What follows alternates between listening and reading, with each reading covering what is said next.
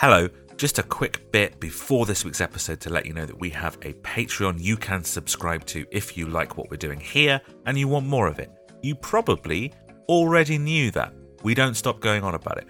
What you didn't know is that you can currently get a little free trial, so you know exactly what you'd get as part of your subscription. You can head to patreon.com/whatismusicpod or follow the link in the show notes to get your first 7 days free. All you need to do is pick which tier you'd like a free trial of.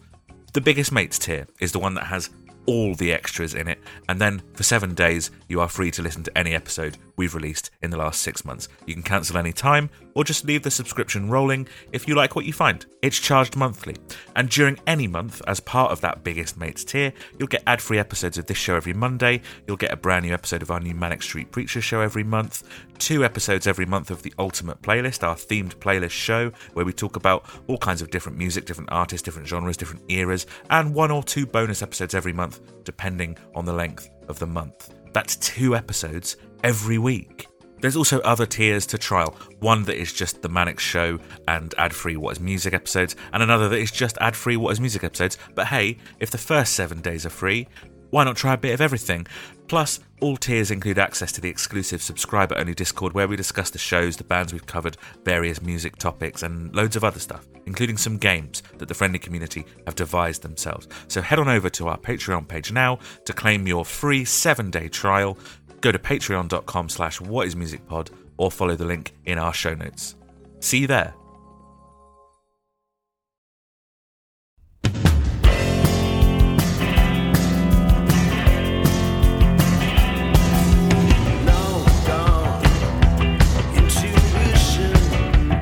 I genuinely reckon that my wearing headphones, overhead headphones, I'm wearing right now, for 6 hours a week is directly contributing towards my hair loss.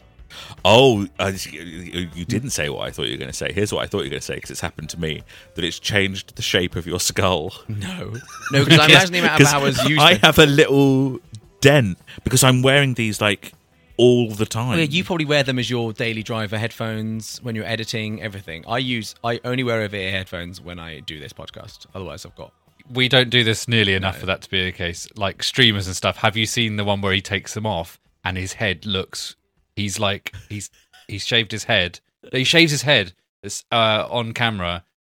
Streamer always on 9 hours a day, and he's got a fucking weird shaped head because of the headphones. I think I have that. I can feel the dent. Because 9 hours a day is probably accurate for how often I'm wearing headphones. That's mad. I'm wearing them at work. I'm wearing them on the bus to work. I'm wearing them when I get home from work. I'm wearing them now. I'm wearing them in bed. You wear them in bed? Yeah. Why? So I could hear my music. You listen to music in bed, what, to fall asleep to? No. You just lay in bed. I don't get into bed and just immediately go to sleep. Okay, fair enough. No, I've obviously got, say music, it's TikTok. I've just got a bit of male pattern baldness going on, and I reckon this is exacerbating things. It's rubbing. Anyway, hello. Welcome to What Is Music, a music podcast about music. We are a podcast that focuses on discographies in their entirety, doing deep dives on one artist at a time. You join us for season 6, which is called Are We Enjoying This? A critical analysis of the history, cultural impact of music of REM. We're going through their entire career, album by album, track by track, and we're asking questions like, does context matter when you're listening to music? Does knowing the history of an artist affect your appreciation of their output? And this season we are, of course, asking, are we enjoying this? To be clear, we're asking, are we enjoying this in regards to the band REM, not are we enjoying this in regards to this, the 6th season of our podcast, which is called Are We Enjoying This, and which you may or may not currently be enjoying. I'm Adam Scott Glasspool. I'm a big music nerd. I'm a big fan of REM. And with me, as always, are 2 of my closest friends. The first is someone who is not a huge music nerd, is maybe the least knowledgeable on music in general out of the 3 of us, and is just learning through this podcast how to apply critical thought onto why he likes or dislikes something and whether that means it's good or not. It is, of course, Lucas Way. Pleasure to be here. And of course, we also have someone who is, between those, it's Steve Murphy. And Steve, hi. So we've got someone who's Steve Murphy. Yeah. It's Steve Murphy. Yeah. Welcome back, though. How are you? Yeah, all good, man. Get a bit sleepy. Yeah, getting a bit sleepy. Is that because we are? I'm just kidding. We've got a whole episode ahead of us, baby. Whole episode, man. Because on this podcast, we're exploring the entire discography of REM, and we are still partway through our exploration and discussion of their debut album, Murmur. I think we've at least done Radio Free Europe this time, haven't we? I reckon we're at West of the Fields. You think we left the last track for the well, I mean, we might have done. I mean, I don't know. We don't know how these split up. Is the thing to peel back the wizard's glasses or whatever it is that we used to say. We record the intros and the outros separately, so we don't know. That's not true. The first part, the intro of the first part, and the outro of the third part, then the magic, Luca. This is like seeing underneath Disney World. Because I don't think we never know how long we're going to be discussing an album, and sometimes the answer is 2 hours, and sometimes the answer is 5 hours, and so we have to split them up and then do intros and outros afterwards. Anyway, we got somewhere. I can't believe you just told everyone that fact. I know, it's mad, isn't it? I got bored of lying to everybody. So we're somewhere in the midst of Murmur, probably. So here we go.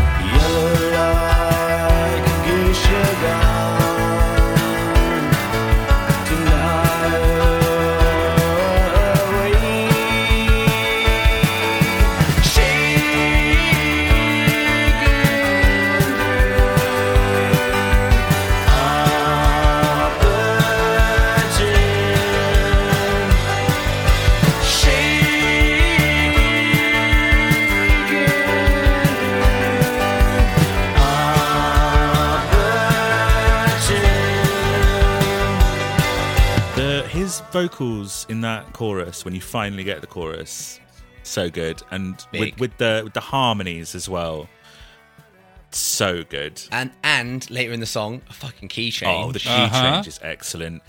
He gets off of his stool, doesn't he? I put an exclamation mark next to the words key change in my notes. I put mine in all caps. So that's even better.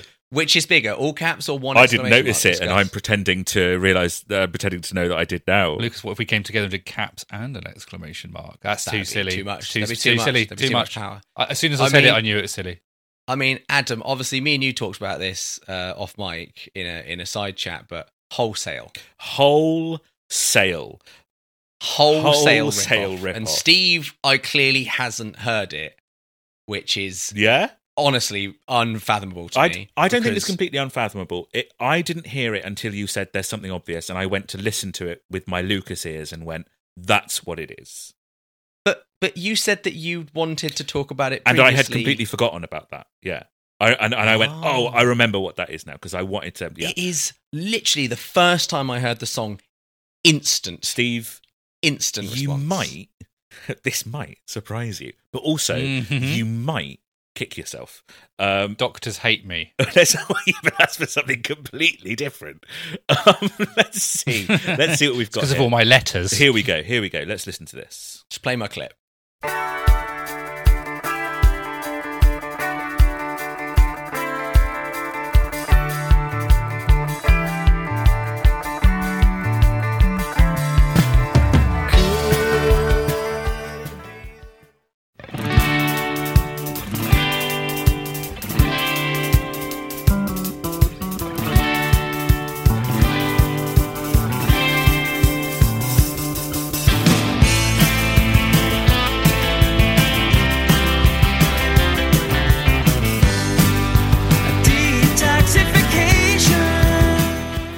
absolutely the same intro. Yeah, it's the exact same song. Yeah.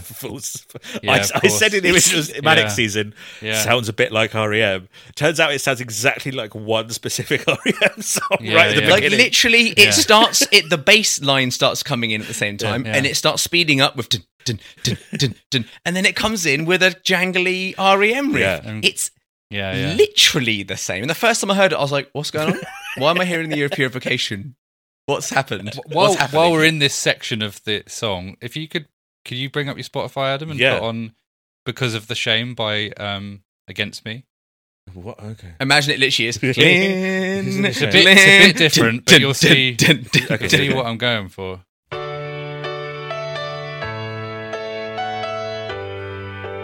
I'm raising an eyebrow, and not because of the album cover.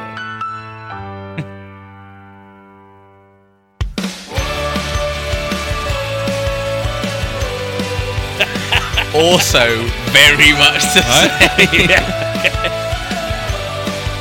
Yeah, okay. The piano, the melody. I'm telling you, that is remarkable. REM, one of the most influential bands of all time. No one talks about them, especially in the worlds of Manic Street Preachers and Against Me.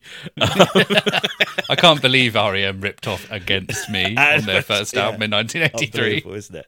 Unbelievable. Anyway, yes, as I said, I'm chucking on Shaking Through all day. It's the most full-on country-tinged thing on the record. It has such an excellent, happy, sad vibe to it. And the way that Mike Mills' piano, that kind of honky-tonk country piano, just drives the song is wonderful. And the chorus feels like huge and cathartic. And I never paid this song much attention before, never paid it much mind. But now, it feels like a precursor to one of my favourite REM songs, which is called Don't Go Back to Rockville, which won't mean anything to you yet, but means everything to some of our listeners. I hadn't realised that they had delved into the Don't Go Back to Rockville kind of vibe earlier in their career, which is really interesting. I think because it's recalling an older musical style, it is once again dipping into that pool of nostalgia. I got a few of the lyrics. Could it be that one small voice doesn't count in the world? You're like a geisha gown is the closest I got on that one. I have absolutely no idea. Yellow like a geisha gown? Oh, hey, I tell you what, as pulls go, that's not bad. Denial all the way. From that, I get like the world getting on top of you. Shaking through is quite an evocative image for that. You know, if you're like shaking through things, you know, maybe it's, I don't know, Stipe was very shy. Maybe it's about overcoming shyness. It feels very childlike. Where's the world getting on top of you? Well, it's not a lyric. It's just the feeling that I get from the song. I don't mean that the quality of the writing is childlike, by the way. The imagery reminds me of childhood. And no, that was obviously Catapult. Well, this is the thing. A lot of this album has got like childhood imagery. Catapult is definitely like the center of that, but there's loads of it all over the album, which I think is really interesting, and it's something that hit me on this like deeper dive into the album. You know, there's a bit where he says, "In my life," in Genius Lyrics says it's a bridge. I don't know what anything is anymore. He goes, "In my life," and then he just kind of groans. He goes like, just like, is that what it sounds like? Yeah. Okay. Yeah, he just does some like weird kind of noise. There's loads of stuff like that. There's loads of little Michael Stipe-isms across their whole discography where he'll just make a little noise and they'll keep it in. It's nice. It's cute. Oh, is this a highlight? Yeah. Do you guys love this as much as I do? Or yeah. Yeah. Honestly, I'm just sort of it's actually distracting to me that it's Year of Purification. Right, you can't get past it. I can't get past it. I don't not like it. It's just which you hear first, though, right? Because if I don't not like it. If you'd heard this first, you'd have spent the entire time we were talking about Year of Purification going like, but it's just shaking through. Yeah. I don't not like it, but I definitely, it's all I'm thinking about. Okay, cool. It's like, Manic's probably like REM. Oh, like, yeah. Even though they, they've said that it. horrible thing about horrible thing. Yeah. Oh, but there's no way they haven't heard Murmur. Again, remember what I said in the first episode? One of the highest regarded debut albums of all time. There's no way that the Manic Street Preachers have not heard Murmur. you know? Yeah, I mean, we also talked extensively how they were clearly going for REM Yeah. for that song anyway, yeah. But also, I reckon there's 100 songs that have that intro. Yes. We've just hit on 2 of them. And, know them quite well and like both of them. I did try and put one on top of the other. Doesn't quite work. Yeah.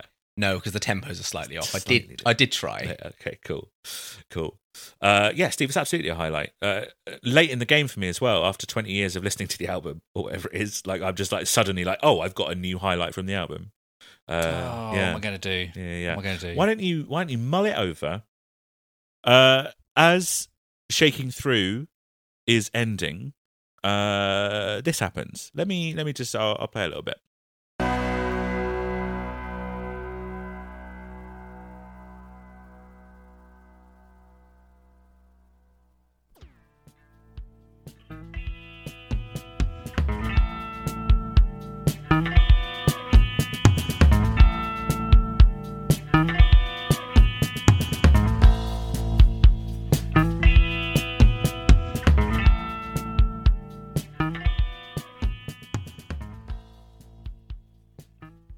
We're all having a little boogie there. I'd now like your deep and extensive thoughts on that passage of music, please. It's a little funk, funky funk. It's got by Mike Mills. It's got that kind of like clean, like kind of almost like funk guitar as well. It reminded me of like just the bit that Radiohead stick at the end of Optimistic. You know, where it just suddenly goes disco at the end of Optimistic. You might not, but there's just shove a bit in. We've got something from something, and it goes here. Then, well, that's the thing. Is like it's not just like it goes here. Like it's just we've got this and we'll place it here. What the producers would do, Don Dixon and Mitch Easter, they just leave the tape running whenever REM had finished a take, because what they would usually do is just go, okay, that was a good take, and then they'd just start jamming and they'd just start playing some stuff or whatever, and that's one of those jams. They just left the tape running, and that's what REM do when they're in their like natural habitat. They just have a little funky jam, and you'll maybe see a couple of those on the second album as well. Yeah, I think it's just they might surprise you. Doctors hate what them. A tease. What a tease. Anyway, I hate how much that like number thing might surprise you. I never saw that ever, because I don't read like BuzzFeed lists. BuzzFeed, yeah. But I am on TikTok, and so I'm constantly seeing videos that are like, and the last one. Yeah, so you get to the end of the video and the algorithm gives you more of it. It's the same with watch to the end. Yeah, I watched one today that was five somethings that something. And before he did the fifth one, he did all the like rate, review, subscribe. Almost as mysterious as REM. Like, review, subscribe, all that bollocks. He said all that before he said the final thing in the list, so that you were forced to hear it. The other really annoying one is where it pretends like videos that will say, if you share this video to the calculator app, it will tell you. And you're like, no, you just want me to hit the share button, you fucking dick. I fall for it every time. Oh, you're an idiot. I fall for it every time. I'm constantly sharing things to my calculator app. The thing that always comes to my mind is Facebook adverts, because they were always like, doctors hate him for this one weight loss tip. But that's the thing that it's bringing to mind for me. Anyway, it's she fell in love with her horse, and then doctors arrested her. It's something mad. Not seen that. There was something I think like we have different cookies or something. I think there was like girl like loves her horse. That doctors X-rayed the horse and they immediately called the police. It was something like that. Well, that was a real to one. Be fair, Steve, I'm really intrigued. I know. Yeah, that sounds interesting. I think it might all be fake. I'm going to look that up while we listen to We Walk. Can I tell you the full title of it? Yeah, Horse keeps hugging pregnant woman. When doctor looks at ultrasound, he calls the police. She's pregnant with a centaur, obviously. Yeah. Oh my God. That's the implication. Up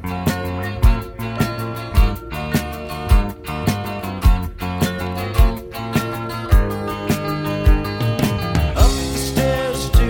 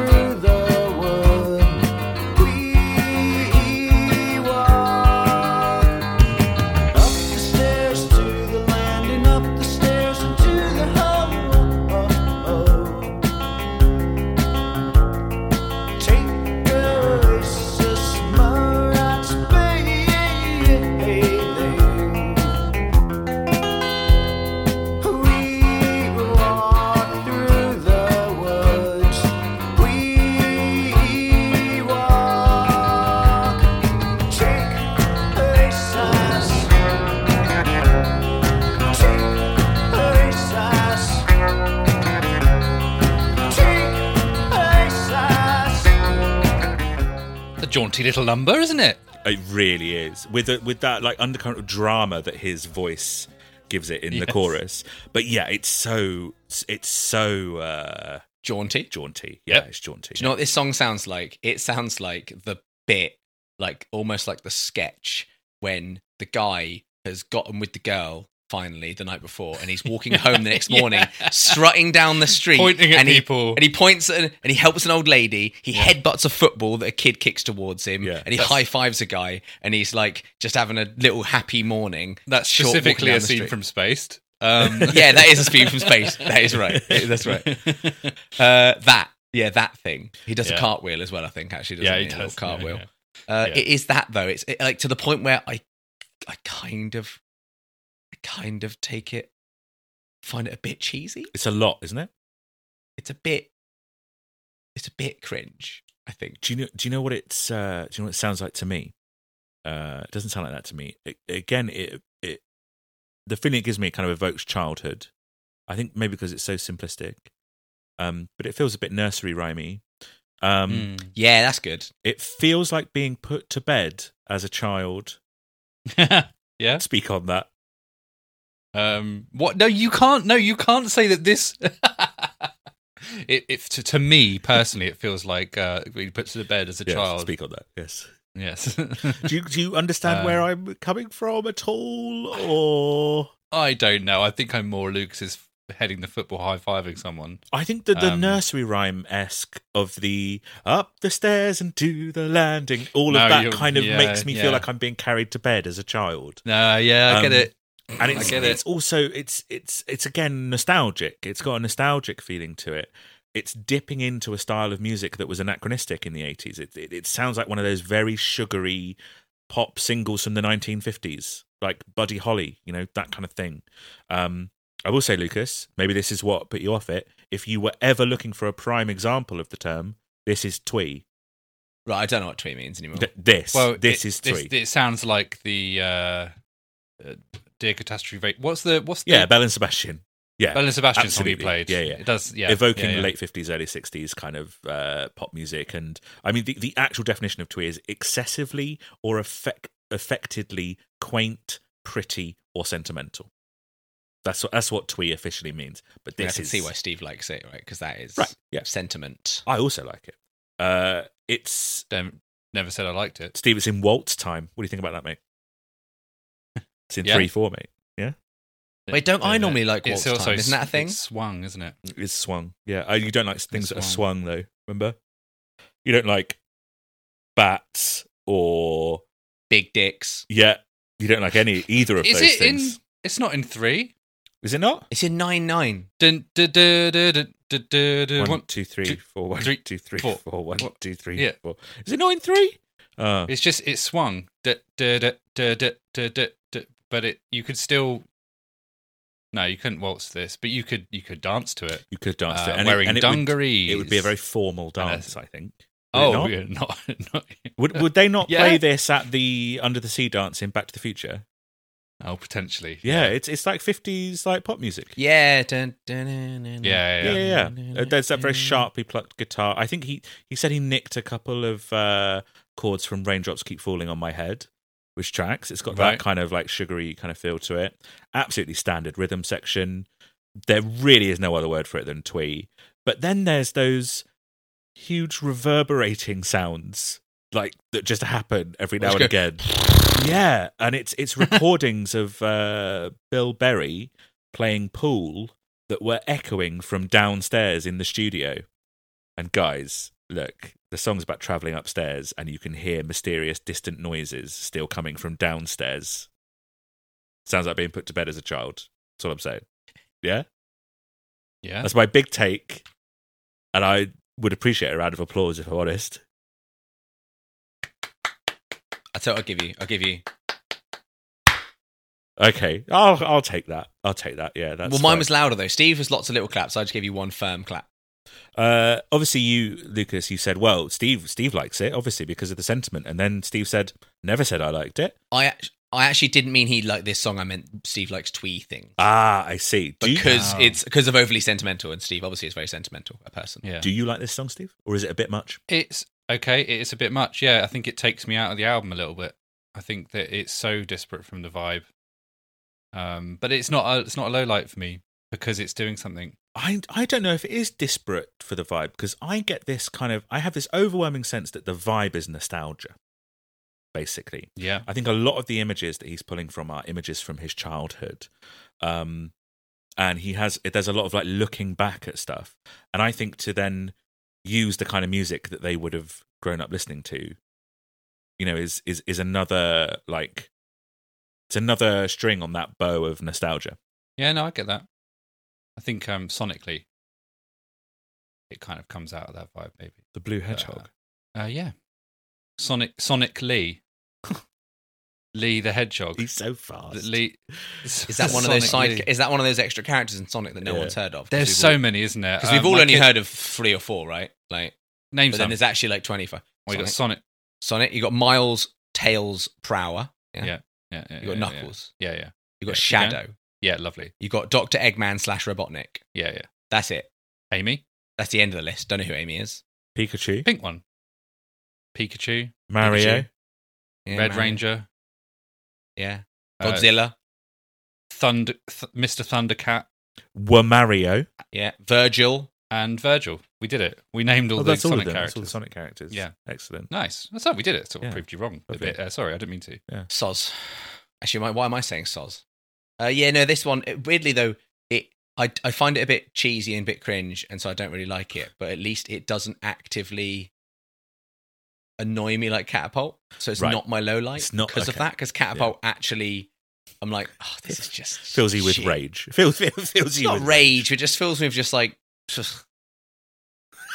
whereas like, just disgust. That was the sound of disgust. You said there was nothing on this album that you disliked, but I think Catapult is getting there, isn't it? Yeah, maybe I've grown to realise how much I don't like it. Yeah. But then this is just kind of like just a bit like unnecessary. I'd probably describe it as get rid. Oh, this that's is a get interesting. Rid, Unnecessary. I really like it. I had that reaction to it because it is so sugary, but I like it now. I like its place in the album. It's nice. I think I'm kind of erring towards Steve thing there, which is like, not a highlight, but at least it's doing something new that we haven't heard on the album yet, Yeah, I'll give it that, but it doesn't. The thing isn't something I'm up for. So yeah, fair. I'll give it points, but like also remove some points. But also give it a red card so it's off the pitch straight away. Red card? You're straight away. It's off the pitch. You're not even giving it a yellow first. No, but I'm giving it a penalty, right? What? I'm taking the goalie off the pitch so they get a free goal. Nah, I'm not. Right? But then I'm giving them a red card. Just instantly fell apart.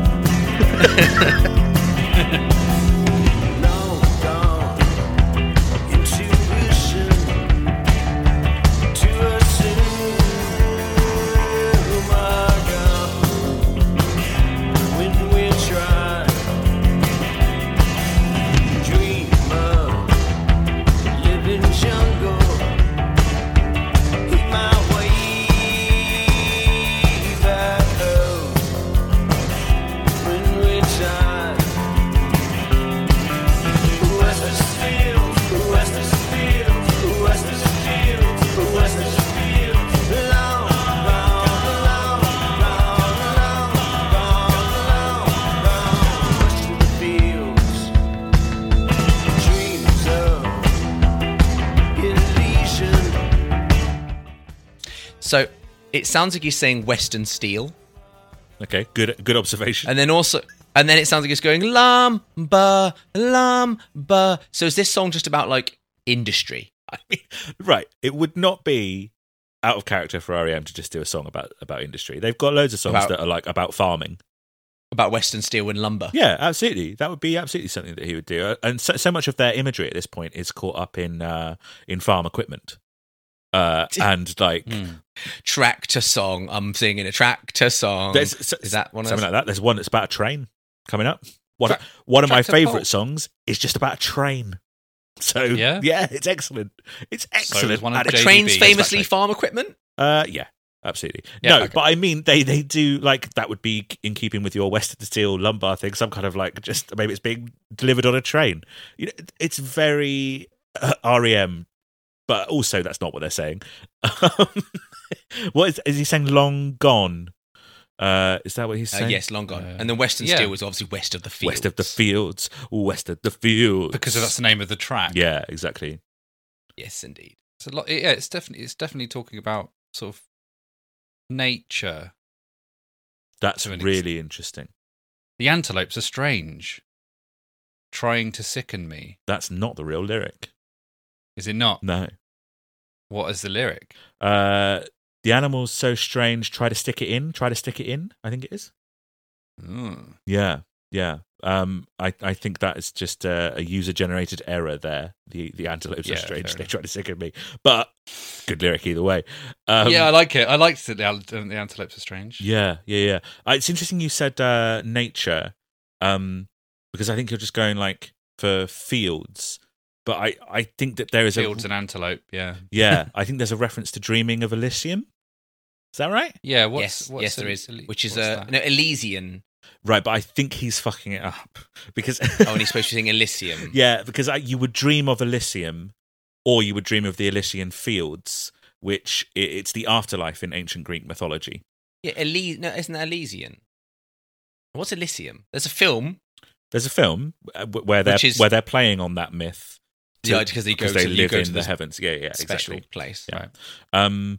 So I think the fields are the afterlife, right? It's not necessarily nature. Like in Gladiator. Yes, those are the Elysian I mean, fields. that's Greek, isn't it? Is it Greek? Yeah. Is that Greek? I think it's Roman. I'm going to go. I think he's Roman. Australian, actually. I think he is Australian. Yeah, I think that's true. They're making a sequel. They are, yes. Not the one written by Nick Cave, in which Gladiator is not the mad Nick Cave one. No. But what even is the sequel going to be? Because, spoiler alert, Gladiator the film 2, came out a long time. He's dead. Yeah. He dies. Yeah, he does die. Yeah. So what you can do there. Is Russell Crowe even in it? Oh, if Russell Crowe's not in it, then it's not really a sequel. I don't think it is. I think Paul Mescal is in it. I think he's taking the lead. Anyway, the song also asks, what is dreaming? And it kind of answers, when we try to listen with our eyes. Which I think is really good. Yeah, it's about if it is about death and the afterlife or whatever, it makes sense to put it at the end because it's at the end of the album and all of that stuff. It's good. I think this is a good closer. I think that there is an argument, and I think Lucas might be the one to put forward this argument because we talk a lot about closing tracks, and I think he might make the argument that it's just another song. And I think Adam, yeah, it's like you've read my notes. I think that there is an argument for it. It is just a song on an album that I think you could just view as a collection of songs. Right? There's not this grand overarching theme like there is on things like OK Computer or The Miseducation of Lauryn Hill or The Second Law by Muse. It doesn't have this like grand thing. It is just kind of, here are 12 songs that R.E.M. wrote in the early 80s, But that doesn't mean that they're not writing about the same concerns. And I think that little run at the end of the album, like 9-9, Shaking Through and We Walk, are these little genre experiments at the end of the album, kind of, which is very exciting to me, and I think it adds a lot to the album's variety and replayability. But it does also make sense here for the last track to be a consolidation of the R.E.M. sound, and or the R.E.M. sound of this album. It feels like it has like a little bit of everything we just heard. It's sharp, but it has some atmosphere. It's energetic and it's soaring. It's got a bit of a weirdness to it. Do you know what I mean? Yeah. It just didn't land with me at all, this one. And I don't know if that's because of the Lucas thing. If it's just like you said, it's got a bit of everything, so therefore it's just kind of a generic one. Yeah. And then it's at the end of side 2. I don't know. I love how you're fully on board with this side 1, side 2. Oh yeah, notion. Yeah, loved that. I listened to the whole 2 minutes as well, Adam. Yeah, absolutely. Did you? The problem was I started thinking about the bad things. Well, that will happen. It will creep in. Yeah. Did you do a listen through where during that time you got up, moved somewhere else, pretended to turn something over, and then I did this? I sort of flopped my hands around like I'm doing things. And business. That's what I did as well. Yeah. Oh no, I didn't actually do that. No, me neither. I will say that it was quite pleasant because I've started now to do a little walk around the block in the morning before work to the old bloody mental health. Yeah.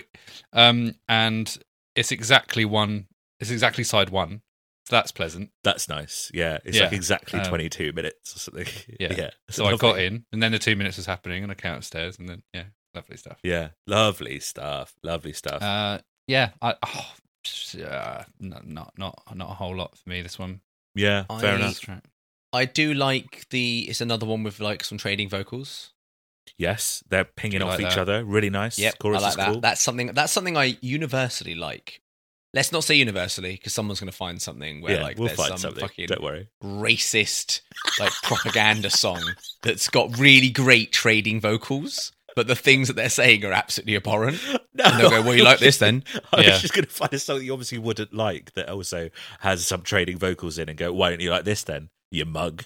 You said you liked this and now you're saying you don't. What are you talking about? Which is all we ever really do on this podcast. Why change? But no, yeah, this one, it kind of is just another. I don't dislike it, but it is just another track on the album. It is just another track on the album, but it is the last track of the album. And when we have gone track by track on a full album, we for new listeners, we like to sum up how we feel. We point out our 2 highlights and 2 lowlights on the album, and then we give it a score out of 10. Before we get into scoring, there's people might need a recap, but there's also some people that haven't heard us before. They've joined us just for the REM season. So when we score an album, welcome. And you're welcome. Yeah, you're welcome, and you are welcome. And you are welcome. When we score something, we score it out of 10. 0.5s are available to us. Let's just very quickly run down what each of those scores kind of correlates to. Let's start in the middle. We like a middle out. So, of course. 5, bang average. Okay? Yeah. Bang average. Don't like it, don't dislike it. We subscribe to the notion that 5 means average, not this thing where you give something a 7 when it's average. Yeah. No. Absolutely That's a waste of 1 through 4. Yeah, it really is. 5 means average. It's not a bad score. If something gets a 5 on this podcast, we're not saying it's bad. We are saying it is clean, bang average. Do you know what else it's not? It's not good either. No, it's not good either. It's not good. It's not bad. No. Neither something that gets a 6. Let's see what let's see what's going on with the lower part of this scoring system. 0, unlistenable. 1, catastrophic. Nothing has ever received an unlistenable. Something has received a 2, which correlates to awful. 3 is just your plain old bad. 4, subpar. Obviously 5 bang average. Now the top half, 6, it's decent. Decent. It's not quite good, but it's not average either. It's a cut above your average stuff. It's decent. Decent nuts. Sorry, I couldn't. 7, that's your solid. This is good. All right? Good. 8. No, you can't say it with that. No, because that's what 7.5 does. That gives it good. Oh, right. Good. Okay. 7 is good. If you want to go, it's good. That's 7.5. Okay. Also translates to really good. But we're not going to get into naming the 0.5s. Oh, should we name the 0.5s? They're really good, really great. I'm just spoiling them. 8 is great. 8 is great. 9, excellent. Now 10, very tempted to be like, 10 out of 10 means it's perfect. Not what we subscribe to on this podcast. 10 just means masterpiece. Maybe it just, hits exactly what that band were going after. Maybe it's the ultimate example of that kind of album. Maybe it's just really fucking good, like in Rainbows, for instance. It's a masterpiece. That's what the 10 is. Anyway, okay. Who wants to dig in first on Murmur by REM? This is really pleasant. It was a nice listen. But it's got that darkness to it, and that's what I really liked about it. There is a undercurrent of that throughout. Despite songs like bloody little jaunty, we will walk away, but you knees up, Mother Brown. I think it does tread the line between, like, I don't know. I didn't find it as varied as you've been talking about. So therefore, the things I responded to was when it was maybe doing something a little different.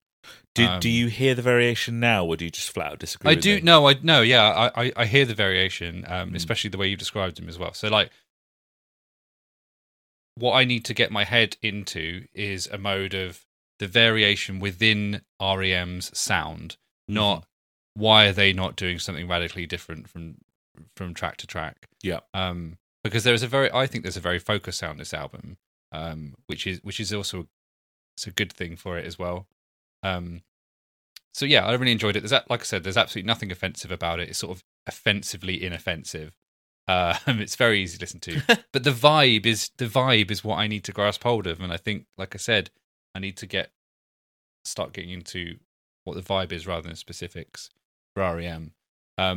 It's still absolutely mad to me. This is 1983. So yeah, I sort of really enjoyed my time with it, and it was very pleasant. We'll do lowlights. I think West of the Fields and Laughing.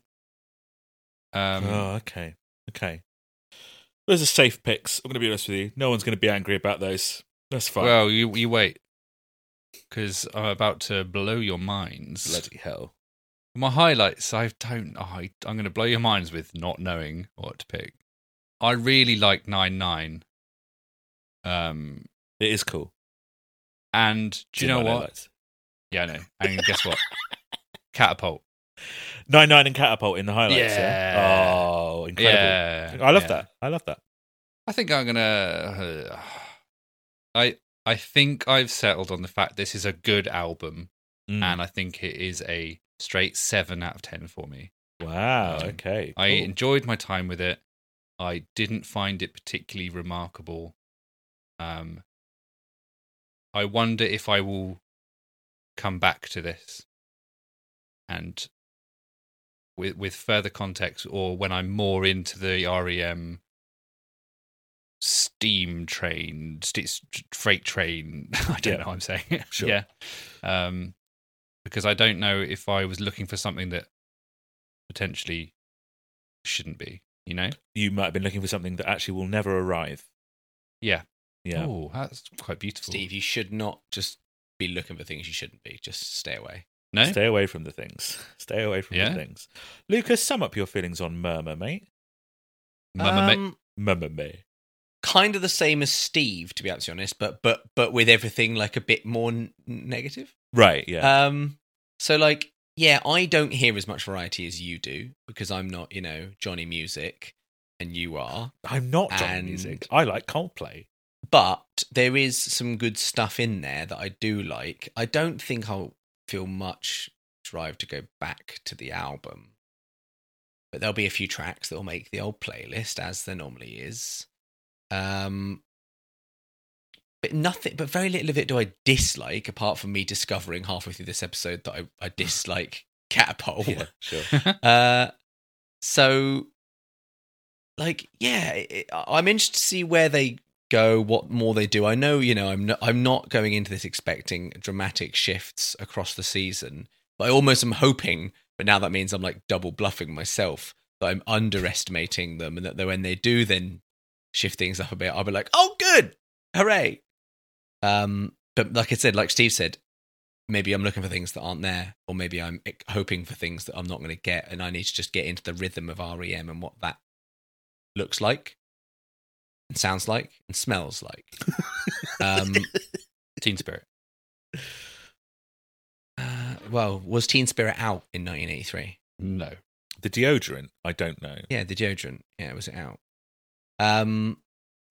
But yeah, I mean, on the whole, though, it's like, it's all right. It's fine. I mean, this is a really roundabout way of saying, like, I think I'm going to give it a 5. This is a devastating day for me. Which is that it's fine. I just think it's. I think it's fine. Yeah, like I've heard REM songs that are much better than every song on this album. Sure, I'll just give it a 5. I don't sure why not. And so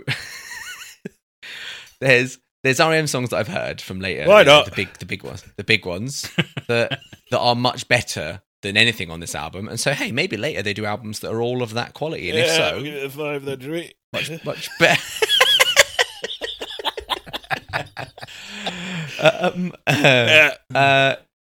In terms of lowlights, Catapult, I reckon. Yeah.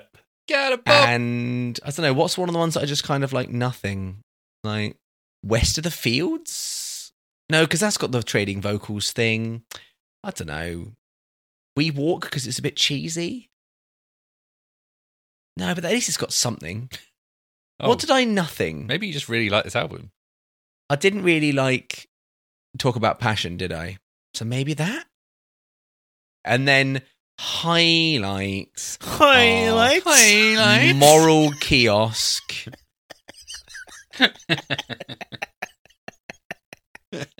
Oh, actually, I'm going to replace Talk About Passion with Standing Still.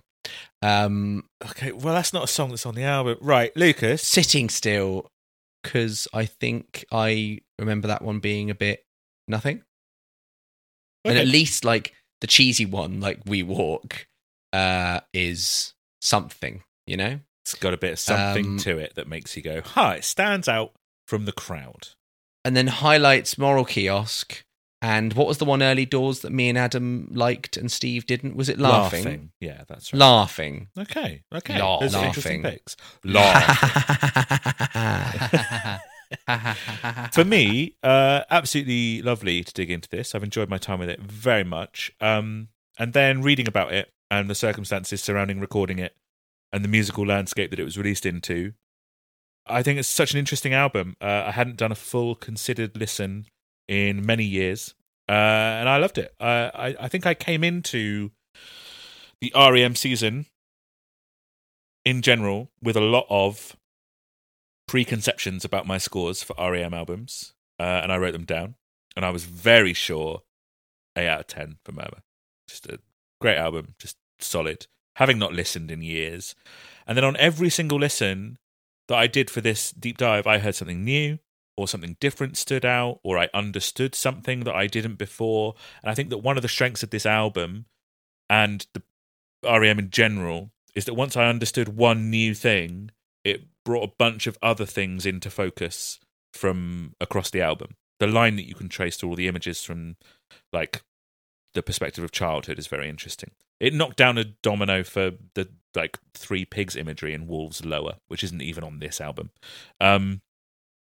There is a depth to the writing that I think is very impressive, very interesting. It feels like novelistic and it feels layered.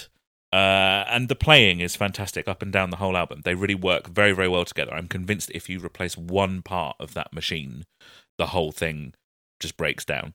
So my appreciation just kind of grew and grew, really. Lucas and Steve, you have both used this phrase before on the podcast, and now it's my turn. I don't know why I wouldn't give this a 10. But I want to qualify this with I'm not giving it a 10. Right. I just don't know why I'm not giving it a 10. There's something holding me back from the full 10. I'll tell you what it is. Up and down and to the fire. Love it. Up and down. Oh, okay. Makes me feel happy. There are 2 turning points in REM's career that kind of split up their whole discography into 3 groups of 5 albums. And at the end of each group of 5, we're going to take a little break and, like, take stock of that period, discuss them, and do top 10s from that era. And we'll have one after Document. That's the first one. So here's what I'm going to do. I'm going to give this a 9 for now. And between now and then, I'll try and figure out why I wouldn't give it a 10. And if I can't come up with anything, I will simply give it a 10 then. Okay? Does that sound good? No, that seems wrong to me. Like, if your gut is saying not a 10, then trust your gut. There's something there. Yeah, but I'm going to listen to this 100 more times before we get there. Yeah, I'm going to listen to this more because I've given it a 7. I think I may reevaluate that.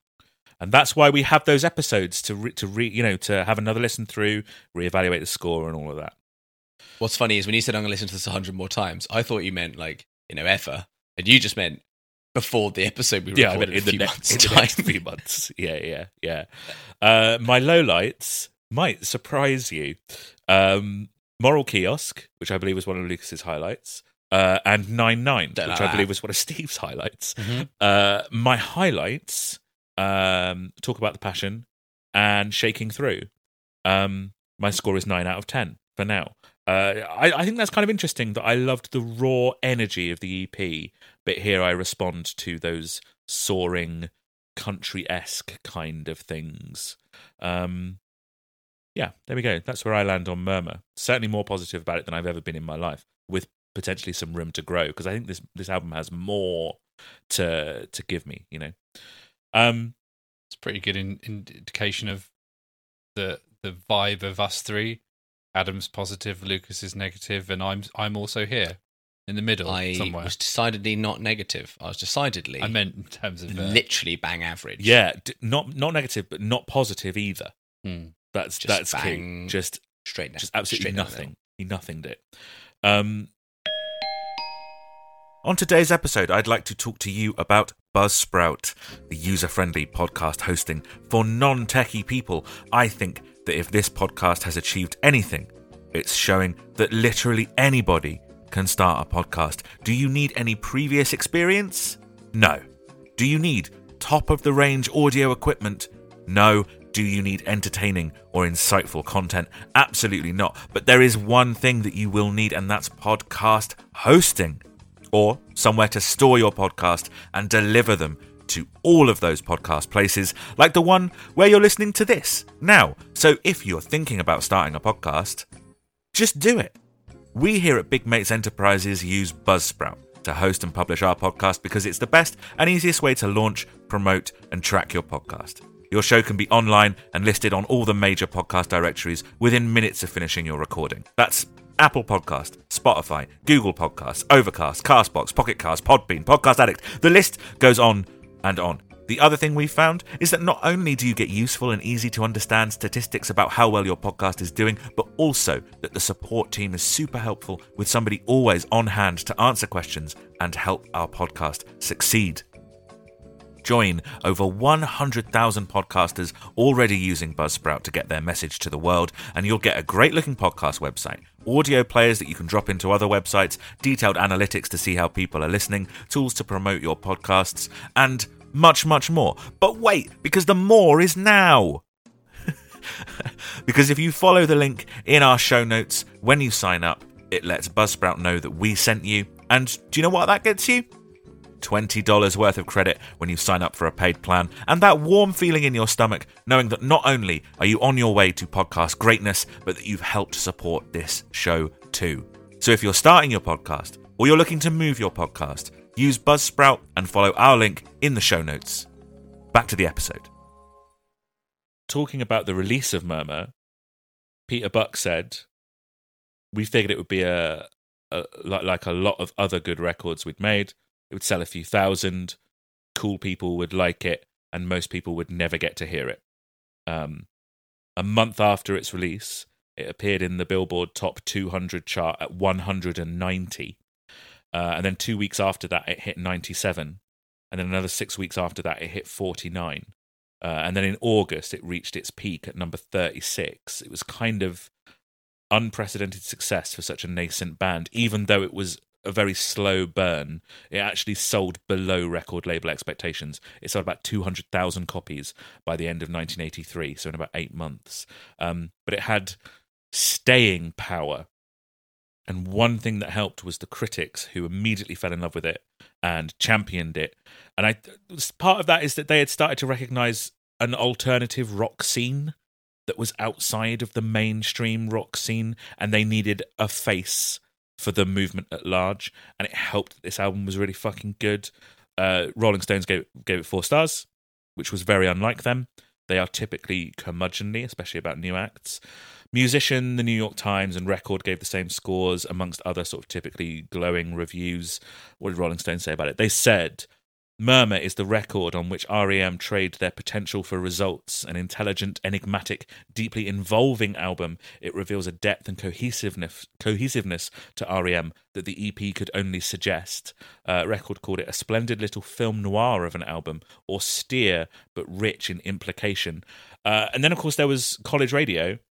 Chronic Town was very popular, so that kind of laid the groundwork for motivated young people to go out and buy this debut album straight away. College radio, absolutely instrumental to their success, this record especially.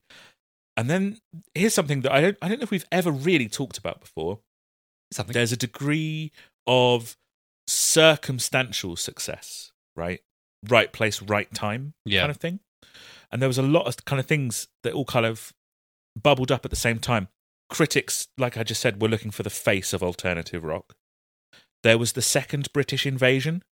So bands like Duran Duran, The Human League, Soft Cell, Flock of Seagulls, Spandau Ballet, the success of those new wave bands in America, which was spurred on by them having incredibly flashy videos that were being shown on the brand new but instantly popular television channel, MTV. Music television. music television. There were people looking for the American version of the British new wave bands. What was the US new wave? And I suppose that list of bands, incidentally, is a good example of how REM differed from what was becoming popular. People were looking for new bands in general, because the beginning of the 80s saw the largest dip in record sales in general to date. And they found REM, who were weird enough to be new. You know, you listen to some of that and you go, hey, this sounds new, and accessible enough to be popular. There's a nice little confluence of events there that all play in REM's favour. I read someone suggesting that if they'd started a couple of years earlier, or if they'd started a couple of years later, they wouldn't have had the success that they had. And they also gave good interviews that were like gently ridiculous and funny, but also added to the mystery. Someone mentioned to them that they sound like the Byrds, you know, the 60s pop group The Byrds, who do that arpeggiated guitar thing. REM said, no, we don't. We don't even like the Byrds. And then within a couple of weeks had added a Byrds cover to their set. There was some like tabloid style articles on Mike Mills getting naked with a lady on top of a water tower. And then Michael Stipe was giving quotes like, on the ladder of important things in this world, being in a rock band is probably on a lower rung, but then again, being Secretary of State is probably way down there too. So they had this kind of dry humour, this kind of slyness, and they were all steadily kind of perfecting their roles as well. And so like Stipe's very artistic and shy. Peter Buck is kind of the rock guy, you know. Mike Mills, he's the classically trained musician, and then Bill Berry is the no-nonsense businessman kind of guy. And they also just continued to grow their audience by picking back up on the absolutely relentless touring. Like, as soon as Murmur was finished, they spent a month supporting the English beat, and then they toured as a club headliner from May to July 1983. Marketed using that idea we talked about on the first episode about, like, you know, being from the South. But REM insisted that they were indicative of scenes and acts rather than being this one band that was, you know, making this kind of music. And they said that these acts were like popping up in cities all over the country. You just had to kind of dig to get to them. And lots of bands were starting to use REM's playbook. REM were now the pioneers rather than the only band doing what they were doing. But they kind of didn't turn their back on that. They championed that themselves by booking all of these underground artists to support them on tour. And they began to describe themselves as a folk rock band. So they're kind of like completely, kind of, not completely, but trying to just gently move away from this idea of like this nascent thing of college rock or whatever. They started to describe themselves as folk rock. And slowly they were becoming this kind of amorphous all things to all people, or maybe people took from them what they wanted, because they were energetic and punky, but also they're thoughtful and sophisticated. And they are a fringe avant-garde band, and also the vanguard of the entire new rock movement in America. And they are incredibly lucky, but also incredibly talented. Like, it's very easy to say that REM were just there at the right time. But to be fair to REM, they were there with a sound that nobody else really had, operating like nobody else really did, writing songs that nobody else could really write. And they were out there just kind of doing things how they wanted to do them. They were asked to make a video for Radio Free Europe, and Michael Stipe worked hard to create this incredibly ponderous art film of the band wandering around a strange garden in the rural South. Right. The record company, not impressed. No. Peter Buck hated music videos in general for a start, so he looks miserable for the whole thing. Michael Stipe loved them, but wanted much more control over them. It's interesting to me that music videos still pretty new, so it's funny that they instantly went, "Nah, we'll do it differently." Actually, like we're just going to do it. There's still not a solid format for this, but we're definitely not going to do it anyway. In October 1983, they went on David Letterman and performed Radio Free Europe, and a song so new that it didn't have a name. And before the show, the producers asked that the leader of the band move to the desk with David Letterman between songs for an interview. And REM said, "Well, they didn't work like that. They don't have a leader. And maybe actually David Letterman should move from the desk and come to us on the stage and talk to us there, rather than the other way around, which he did. And he talked a little bit to Peter Buck and Mike Mills, which is interesting because I think everybody probably sees Michael Stipe as the leader of REM in a way. Yeah. Because he's kind of the stereotypical frontman. You can't even really see him in the clip. He's sat down and he's hiding, and he has like long golden curls over his face. And then they were convinced to support The Police, one of the biggest alternative bands in the world at that time, obviously with connections to their record label and their booking agent and whatever. This was going to be arenas and stadiums, but they were enjoying playing to like around 1,000 people as a headline band. The thing that Peter Buck said was, we didn't have the right equipment, we didn't have a sound man, we didn't have a light man. Then we were going to play to people who'd never heard of us and never even gave a shit. They eventually gave in, and I imagine that the $10,000 a night probably helped. They played 7 shows, 5 in arenas and 2 in stadiums, including Shea Stadium, which of course is where the Beatles famously played, like one of the first ever stadium gigs, right? They hated it. The eternally grumpy Peter Buck said this: "We knew it was going to be horrible, but we got talked into it. It just taught us that we're pretty much right on these things. Everyone said that, oh, this will make you have a hit record. But we did the 7 dates and we didn't sell one fucking record out of that. It was a waste of fucking time. I don't think anyone liked us. I really don't think anyone did. I'm glad I got to play Shea Stadium. It was cool. But the other dates were just boring." Well, I like him.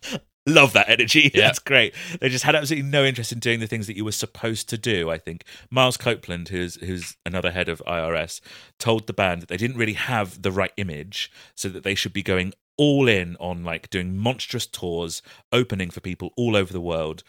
You should have a big name producer. You should be making high-tech music videos. And REM just said, no, we just want to do it the way that we want to do it. And then Copeland said, that's fine, but you have to pay the price of those decisions. He said, you can't expect us to give you a number 1 single if we don't think that there is one there.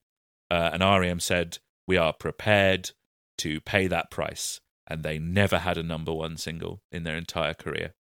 But they also never complained about it. Like, they never went back to record executives going like, why aren't we getting this number 1 single? The answer is because you didn't write one. And we're never the kind of band that we're going to write one. It's interesting, actually. Peter Buck summed up their attitude like this: I want to make my own mistakes. Fair. Yeah, valid. I think that's right. good. I think that's a really good way of doing it, you know? In October 1983, they played a Halloween show with the Cramps, where they billed themselves as It Crawled from the South, which is a cool name for their band. Yeah. And then, obviously, Murmur had been released in the UK in August 1983, about 4 months after the US, and REM were booked to play on The Tube, which is this very influential British TV show, in November. So they also played 2 shows in London and a couple in France. Clubs that were like 500 people, 1,000 people, I think one of them was. They were their first UK and Europe shows, and they went over like amazingly well, like absolutely packed. Their gigs obviously still, like, even though the album's a bit more somber, the gig's still very energetic and full of like explosive performances of these songs, and their humour was on show a little bit more. Like Stipe would do things like he would tell the audience to do that thing where you crouch down and get ready to leap up, and he'd get everyone to crouch down on the floor, and then he'd just never tell them to leap up and just sort of continue on with the performance until they all just sort of awkwardly started standing back up again one by one. Something remarkably different about gigs back then, as I was looking into set lists and I was watching like footage from other bands and stuff, headliners in club-size venues, they usually played about 45 minutes. That was like a headline set. Oh. Lazy. REM, who were obviously, do you remember we said we were honed on those bar band nights where they'd do 3 50-minute sets every night, right? Every night they played an hour and a half.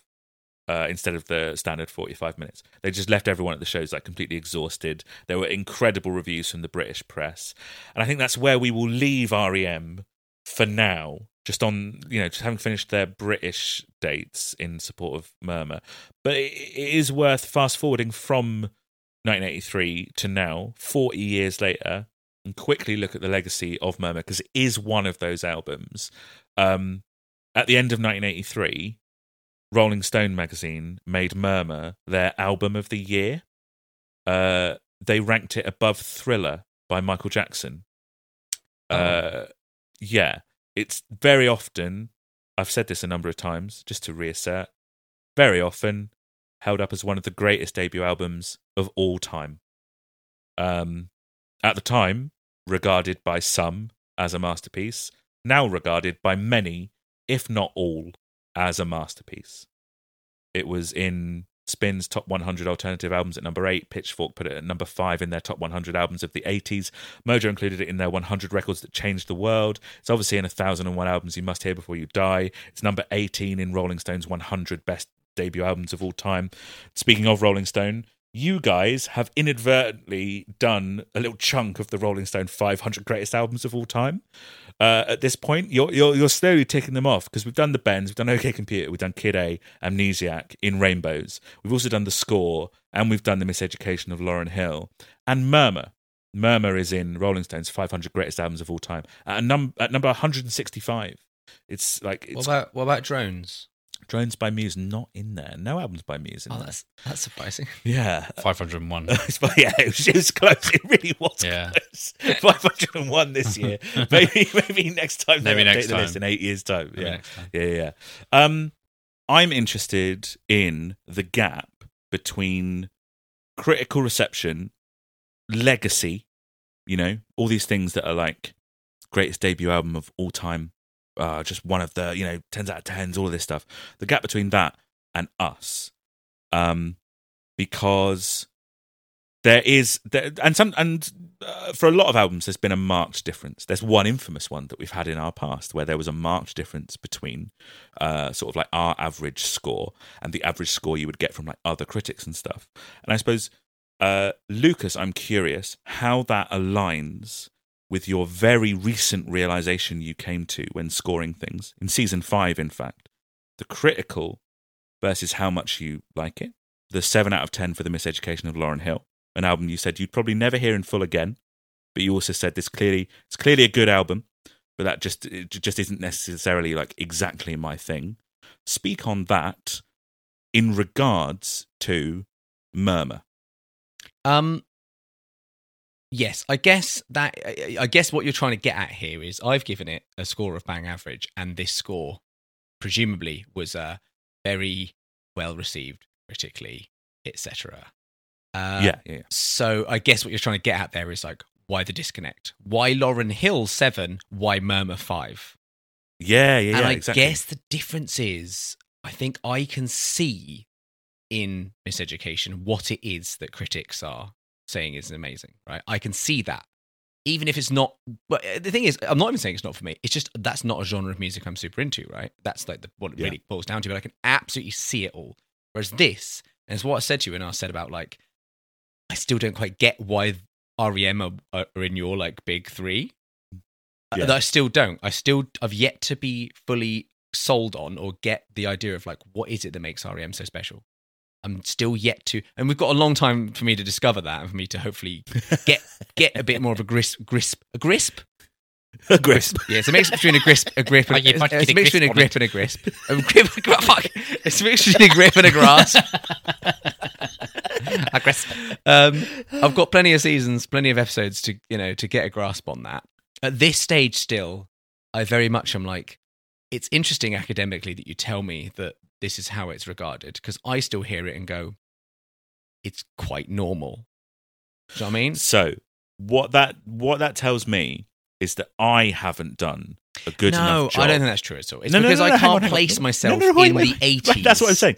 I haven't done a good enough job of explaining to you what else was going on at the time that makes this stand out, that makes this the birth of something. Because I guess all of the things you're saying, like, it sounds quite normal. It didn't. Yeah, I know. And I know that academically, but I just can't. Yeah. Whereas a lot of Miseducation, I guess, I don't know. It's not about, I guess, the things we not criticize, what's the opposite of criticize? Complimented Miseducation for. The things we complimented Miseducation for about why it was warranting a high score wasn't about, I mean, some of it obviously was about like what it was doing in the landscape of music at the time. Also, a lot of it is about like things she said, way she said it, things like that, which is that's kind of timeless. That point is kind of timeless. Whereas music didn't sound like this is a lot harder to do when I'm not familiar with what music did sound like because I wasn't there. Whereas like Billy, we did Billy Eilish. I know what pop music sounds like generally still these days. I'm not know deeply, but I hear the radio. It's interesting that you were saying like, some of it was about what Lauryn Hill was saying, because I suppose it's really easy to make the argument for Murmur that R.E.M. aren't really saying anything. Yeah, right. It's like, because it's just kind of a collection of songs that have a vibe. There's nothing that does like for Zion, right? For Zion was a song that the song was fine, good, but the message and all that of it was like really strong. It elevated it in a way that old Lucas, season 1, 2 Lucas would have gone, I don't care about that, it's boring. I get that now more, but there's nothing on here has got that thing elevating it. But the thing that is elevating it is what it was doing at the time for what music was at the time. But again, I'm not there. I'm not in it, you know? We are in full opposite of season 1 Lucas mode. Should we have done a primer season on whatever music preceded this? Do you know what I might do? I might for every album episode that we do, I'll do one of those medleys, right? Nice. That is like, these were the big popular rock and pop songs of the time. It'll just be like a minute and a half each time, and it'll give you an idea of what was popular and how different that was to what R.E.M. were doing. But presumably, as we get on, it will be like that. R.E.M. are normal. They kind of, because you've said that they don't enormously change their style, so it's not like it's suddenly like, oh, but I mean, part of that is true, and part of it is just me wanting to protect you from surprises that are coming. The dubstep album. The dubstep album is, and they've got a robot on stage who wheels around. Yeah. I might focus on, because you're right. None of us were born when any of this album, like any of these songs, came out. So it's difficult for us to place it into a time. But then I was thinking that this has also happened very famously in our podcast, the legendary 3 out of 10 for the Holy Bible, which is now at a 7.5. In large part, I guess, because you said the album saying and doing things rather than just the sound. And I suppose there's the sound has grown on me because familiarity obviously helps with me. That's a big thing for me. But then Murmur is just a nice, vibey time. So it's interesting and not necessarily wrong at all. It's interesting that we now have a Lucas that is like, nice, vibey time's not enough for me. Well, no, I need more. Nice vibey time absolutely is enough for me, because we did a Muse season and they're not saying fucking anything. But now you're going, I'm enjoying. What's the artist saying? I'm enjoying the. No, I guess what it is when I'm more happy to fall back on it. Right, my predominant will always be, what does it sound like? But if what it sounds like isn't necessarily like something that's fully in my wheelhouse, I'm happy to then go, but what is it doing? Is there an objective, quality to it that I can at least respect, which is what like Lauryn Hill was all about, right? Like music, all right, good to all right, but then bits that was like, oh, but the objective like qualities of it brought it up.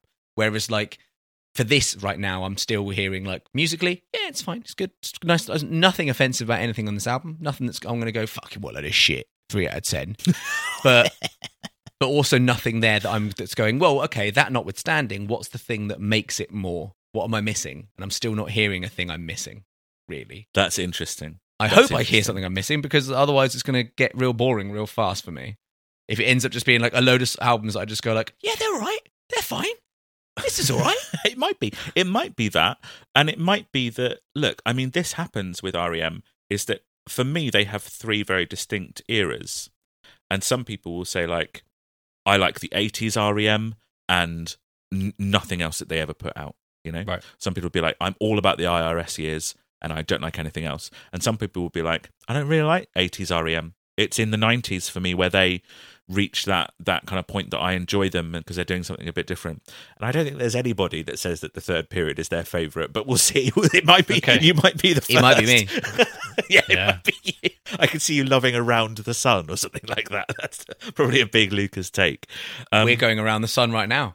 Yeah, and you're loving it. And you're loving it. Am I? Am I loving it? You want off? Kind of. I suppose if I had to sum up, what is it that makes Murmur different? I think it's like I've painted myself into a corner there because I've started a sentence that I don't know how to finish because it's such a complex answer. Where you're just like so they're taking post-punk, they're taking this new kind of DIY ethos, but they're not just being like, let's be purely experimental and do something nothing has ever heard before. Let's not purely experiment with outside sources. Let's not be Talking Heads, okay, who come a little bit before REM. Let's reach back into familiar music from the 1960s, stuff like the Byrds, stuff like the Beatles, stuff like the Monkees, okay, and let's take that kind of very pop sensibility and let's blend the two. Let's be accessible enough to be popular, but weird enough to be cool. And that's what Murmur is, and it came out so fully formed that's why critics went, wow, we've never heard anything like this before.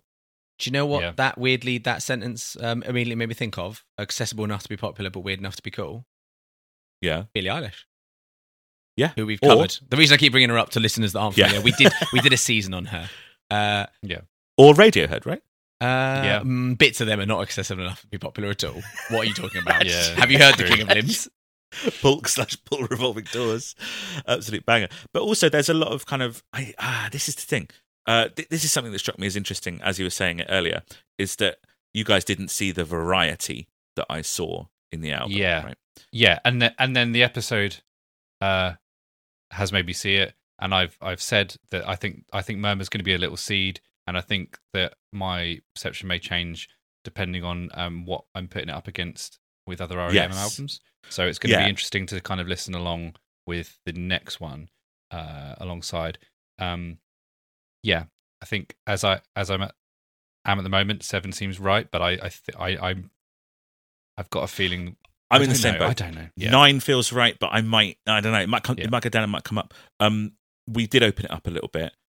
I also mentioned them slightly becoming all things for all people, or people taking what they want from REM. Which I think is, I actually think I'm going to fight again, because I think my variety thing is spot on, and I think the all things to all people thing is spot on, because I believe that we have 6 highlights between us from a 12-track album. That's cool. I don't think we crossed over on highlights at all. No crossover at all in our favourite tracks, which I think either doesn't happen very often or has never happened before. Interesting. Trying to think of is it because I really liked Catapult and you guys didn't know? and no one. I like Catapult. Well, yeah, it's on a 9 out of 10 album. Yeah, fair enough. I'm now desperately trying to remember if there's an album where that's been the case. But yeah, we'd have to go back to the archive. Listeners, somebody in our Discord will surely. Come on, guys, get the wiki out and work out what that is.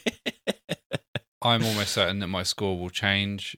I think I need more time with it, and I think I need more time to get into the season. I tell you what, it might take you 20 years, because I knew, not going in to Murmur when I first started listening to them, but I knew about its acclaim and I knew about its reputation. And I have to say, the first few listens to it, I was like, don't really get what all the fuss is about. But it's kind of a slow burn record. I think it does creep up on you. I think a part of it is that the album sounded fresh and new when it came out. But I do think that in hindsight, knowing everything that came after it, I do think it still feels fresh and new in that environment. Nobody really recreated Murmur. Lots of people had a go at sounding like REM, but whatever special aspects Murmur has have remained on Murmur, I would say. Yeah. Cool album, cool band, cool guys. That brings us to the end of another episode. Before we go, I obviously want to talk about our listeners a little bit. Firstly, I want to dedicate this episode to Michelle Fescio, who is one of our biggest mate subscribers over on Patreon. Thank you very much for subscribing over there at that tier. This episode is yours. You may do with it whatever thou'st doth wish. And also, while we're talking about our listeners, do we have time for maybe a little bit of an email of some kind from one of our listeners, just to be clear? Obviously. This is from Harry Bate.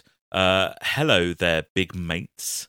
Before I regale you with my Tom York-centred tale, I just wanted to say I really love your show.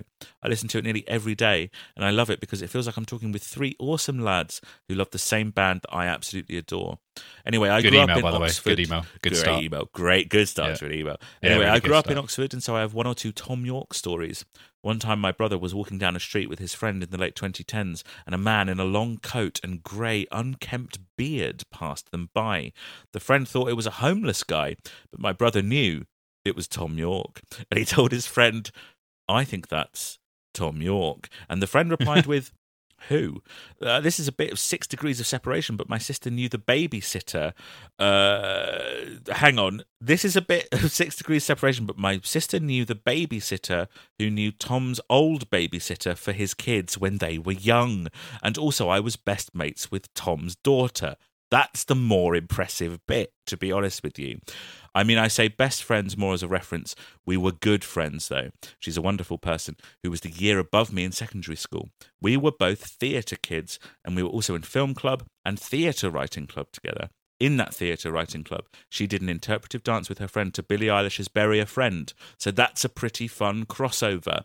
Also in that theatre club, I played Man Who Stood in the Background with No Lines, as I missed the 2 months of school where her and her friends wrote the play because we were planning to move to America, which is where I now live. Because of this cross-country move, I was only at the school for 2 years, so she's probably forgotten all about me. But while I was there, I was in King Lear with her for a secondary school Shakespeare competition where Agnes was Lear and I was King of France. It's a small role. Our version of King Lear was very modern and was inspired by David Bowie's Labyrinth and features lots of Bowie music, including Heroes at the end, which is why I'm writing, which as I'm writing this now, feels like copyright infringement. We also directly quoted Labyrinth in our version of King Lear. What?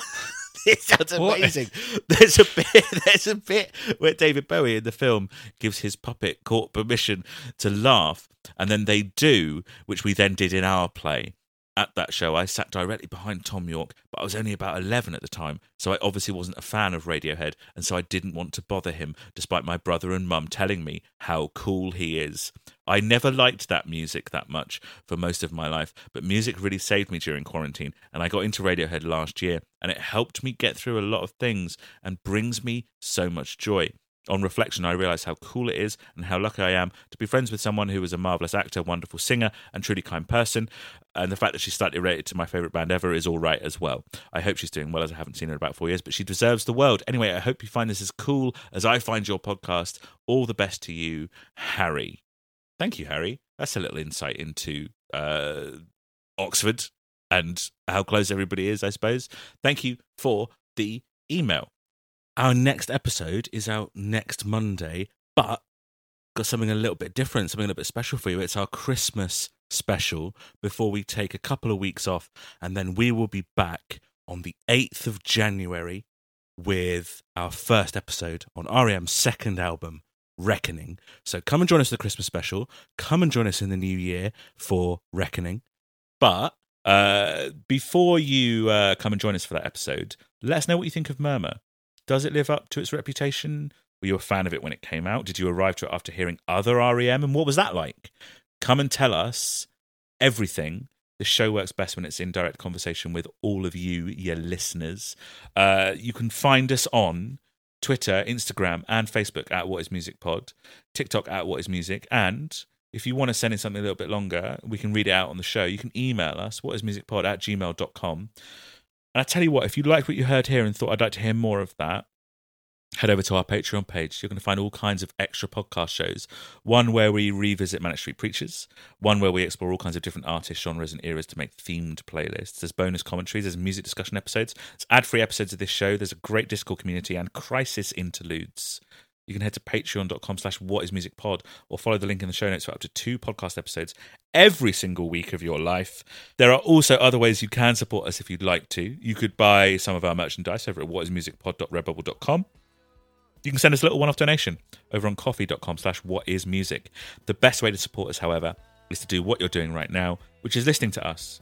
And you can rate the show, you can subscribe to the show, you can share it with your friends, all of that stuff. That about does it. Thanks again for listening. We'll see you next week. But for now, it's the end of the episode as we know it. And I feel deflated. I feel fine about my score for now. And I feel like Adam hurts. Sometimes. And one of those times is now. Lot of qualifiers. For Adam today, it's been a bad day. That's right. We'll go on that one, shall we? Okay. Yeah.